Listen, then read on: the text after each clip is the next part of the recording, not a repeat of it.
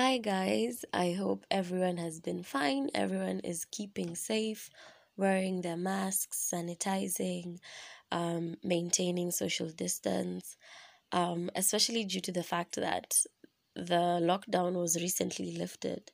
Well, the curfew wasn't lifted, but the lockdown was lifted, and people can now travel in and out of places like Mombasa, Nairobi, and especially Nairobi because it has the highest number of registered cases of the COVID 19. And so the president said, basically, what he said was, may the best immune system win. I think I said this before in another episode. It's a good thing because the people who are struggling and having a hard time surviving in the city while we were still in lockdown now have a reprieve. They have, they've been given a break. They can now breathe and find alternative means of survival. If that means coming now up country, that's a good thing. But now the worrying thing is that, well, it affects the rates of infection. And as like we've seen, because now the cases currently stand at over 10,000, and that's scary, to be honest. It's a bit alarming, not even a bit, it's very alarming, but at this point I think only time can tell, because I remember in his press briefing he said that if the situation gets out of control, lockdown, it's there in the horizon. We're looking at it like this hivi tunaiangalia tu. So if the situation continues to get worse, he's going to bring back lockdown. But at this point, hey, I feel like Jesus, take the wheel as I surrender. Lord, have your way. Lord, have your way in me. I surrender. Yeah, moving on. I talked about this in the other episode, and I'm talking about it again. Well, Jada and Will situation, codename entanglement. And I don't have a lot to say about this topic, but I will say, first of all, she actually confirmed that she had I want to call it a thing with August. I feel like that's a softer word than entanglement. And so she went on the red table talk with now her husband Will. But the one thing that didn't sit well with me is that you admit that you did this, but you don't call it like as it is. She didn't call a spade a spade. Basically, she called it a big spoon. Someone I need to understand. Like the least you can do is just admit what you did and call it like it is. An entanglement, really. It doesn't make the situation any better. In fact, I feel like it makes it worse because you're not actually owning up to whatever you did. But that is just my opinion. I don't know. I think my problem is only with that word entanglement. But then I saw people took it and ran with it. You can call all your past and previous relationships entanglements. And maybe that word can work, but I feel in their situation, you wouldn't actually call it an entanglement. But what do I know? I wasn't even in their situation. So these are just my 2 cents. Maybe they're not even worth anything. But I'm just saying, if you want to admit that you did wrong, you might as well just call it as it is, Yeah, and not try to soften the blow. Maybe she was trying to soften it, or maybe that's actually what she thinks. But you know what? To each their own. It's their story, and they can call it whatever they want. Basically, they. I am a non-factor in their situation, so what I say doesn't matter, to be honest. But it matters to me. So moving on, I think 6 or 7 days ago, we woke up to the news that Naya Rivera was missing. May she rest in peace. And they had found her son asleep on a boat in a lake where they'd gone, I think, for a holiday. Just a short. Guy, I was about to say short. Man, where can we have low blood in our family? I don't know. A short, maybe, trip, which took a turn for the worst. And the authorities had been searching for her for, I think, a while now. And then I think 2 days ago, they recovered a body, but they hadn't confirmed it yet. So I read online that they were going to have a press conference, and eventually they confirmed the worst, that it was her. May she rest in peace.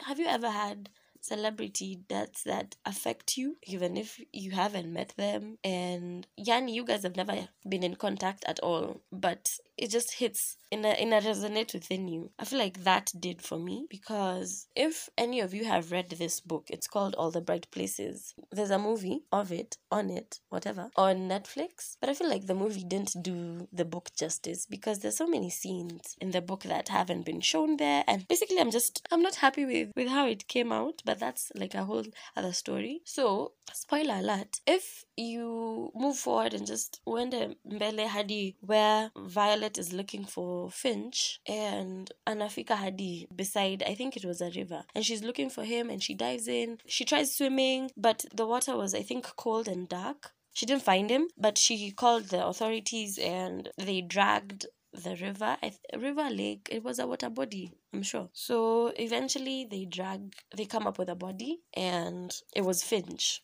And let me tell you, few books have ever resonated with me, and All the Bright Places was one of them, because immediately I read that line. They pulled up his body, and he looked different than he. Just go read the book, because I don't want to be so descriptive in this episode. Basically, they found him, and he'd been in the water, I think, for a bit. And it was just sad. And this Naya Rivera incident made me think about All the Bright Places. It was just sad, to be honest, because I really wanted her to be alive. I really wanted her to be just somewhere safe. And they find her, and she's reunited with her family and her son. But God had other plans, and may she rest in peace. It's sad, to be honest, because I was really praying, just hoping that she's found alive and that she's reunited with her son, and life goes back to normal. But then, what is normal? Basically, the whole quarantine period has deconstructed the idea of normal. Like, does it even exist? And I think that's all I will say on that matter. May she rest in peace. My sincere condolences to her family, and I pray that they get the strength to go through this tough time. Yeah. So moving on, I talked about this a few minutes ago. The current COVID-19 situation in Kenya, we're at 10,000 cases plus, and it's worrying. It's worrying. Woo! It is worrying. And then I saw in the news that health workers in Pumwani want to down their tools and go on strike. And this is because they haven't been given PPEs. And I, as a physio student and one who does clinical rotations, you go to the hospital, and can you imagine if we were still in session in school, and we were doing the clinical rotations, and then you go to hospital and they don't give you PPEs, and you're currently in the midst of a global pandemic, a very infectious disease. I can't say that I've been in this situation, but I think I understand how they feel. It's like you want to help, but they're not making it easy for you. So it makes me wonder, with all the grants and money that has been coming into the government, so how comes that we have cases like this where our health workers don't have enough equipment to help us? The whole situation has just made me it's disappointing, to be honest. It makes you enraged and angry, because you find that cases you can afford to give your health workers protective equipment. To be honest, it's disappointing. I mean, health is your life. Like, hey, mani kitu nakasirisha, because what's stopping you, to be honest? What is stopping you from providing the equipment? Like, you want them to handle the cases, but you don't want to aid them. Like, someone help me understand. I mean, it's disappointing, to be honest. And then, with the whole quarantine situation, it's affected a lot of us. People are on unpaid leave. People have been laid off. The situation isn't getting any better. I mean, for some people it's really hard, and you find that there's a COVID fund, but like, how are the funds being used, to be honest? I mean, I'd like to see a whole breakdown of how the money is being used so far and where it's going, because honestly, bado siamini ati they want to go on strike because they don't have PPEs. Kwani, what is MOH doing? It makes you wonder, to be honest. It makes you wonder. And many thanks to the whole staff at Pumwani. Thank you for their goodwill. Thank you for putting themselves on the line for us to help anyone who is sick. I mean, God bless them, to be honest. And I hope that a solution comes for their situation, to be honest. And I hope that anyone who is going through a tough time this quarantine, I pray that they get a silver lining at the end of all this. We pray pray that after the storm, the sun will shine. Honestly, I'm just praying for anyone who's having a hard time. I pray that things get better. Honestly, I'm really praying things get better. Yeah, that's all I will say on that. And lastly, I will conclude with quarantine. I think that's the whole basis for my podcast. Quarantine. I mean, I was talking to my friend yesterday, and we were saying that quarantine was like the break that we'd all been saying, kai, I wish tunaweza enda holiday ya wiki mzima, ya kai nipewe tu 1 month, nikae tu nyumbani, nisiende kazi, nisiende shule, and then after that I'll be back to normal. But then kumbe quarantine was going to grant me that prayer, but sasa haitakuwa na mwisho in sight. Like, quarantine has disrupted a lot. Kai, the things we thought we knew whole systems that we had in place, like working at the workplace, you can now work remotely, si lazima uende nje. Yani imekuonesha some things are not necessary. Si lazima. But at the same time, it's like being given a time to think about things, but you're given too much time, but at the end of it, bado hujafika like a conclusion. This is how this is supposed to be. It's like you're stuck in limbo. You're just there, suspended in air, floating. It's like you're in space. Uko hapo tu una float. But hakuna place unaweza jianka. Useme ati, this is solid ground, I can step on this, like this is this. And hey, it's too much time on your hands. I mean, it gives you so much time to think about things, basically your whole life.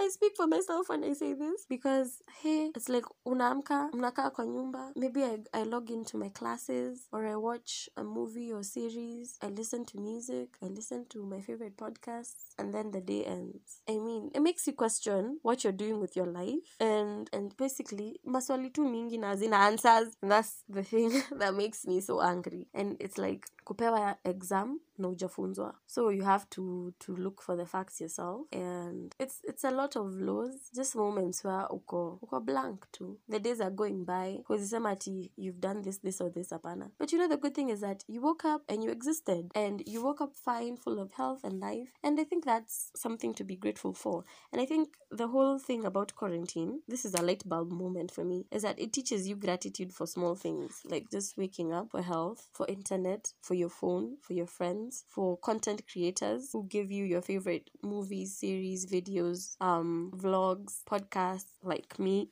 So I think inakufunza to gratitude, and to be grateful for the small things that you have, and that normally in another situation you would overlook. You'd be like, vitu umezoea. Inakuonesha to some of the things that you never actually noted, and now you're forced to look at them through a magnifying glass. Like, you have all that time. I read somewhere on Twitter that if you come out of quarantine the same person you are coming in, then I don't think quarantine has worked for you. And I pray that everyone has that light bulb moment where things in their perspective and life shift, and you become more aligned with who you are, and you have a deeper understanding of yourself. Like, you become more self-aware and aware of your surroundings and people around you, and basically yourself and your emotions and your state. Yeah, I think that's the biggest takeaway we can get from quarantine. Self-improvement. And even if you don't, it's still okay, because it's not a competition, to be honest. We're not in a race that you have to show me at the end of this, oh, you achieve nini, oh, you achieve nini, oh, you achieve nini. I mean, if all you did was survive and look forward to the next day, it's something to be grateful for. So I want us to cultivate an attitude of gratitude. Kwamba sahi mentors wa high school wakisikia hii quote, they will take it and run with it if they haven't already. So gratitude, be grateful for the small things, even the things that you feel are not enough. Just be grateful for life, for health, for your friends, for the small things. And that is the conclusion for this whole episode. And once again, I pray that everyone is safe and sound and healthy and good in all states, mentally, physically, emotionally. I pray that we're all okay, and I hope that everyone is still maintaining social distance, and we're still sanitizing, and we're still wearing our masks. And with that parting shot, I wish you all a good day, and see you again next episode. Bye.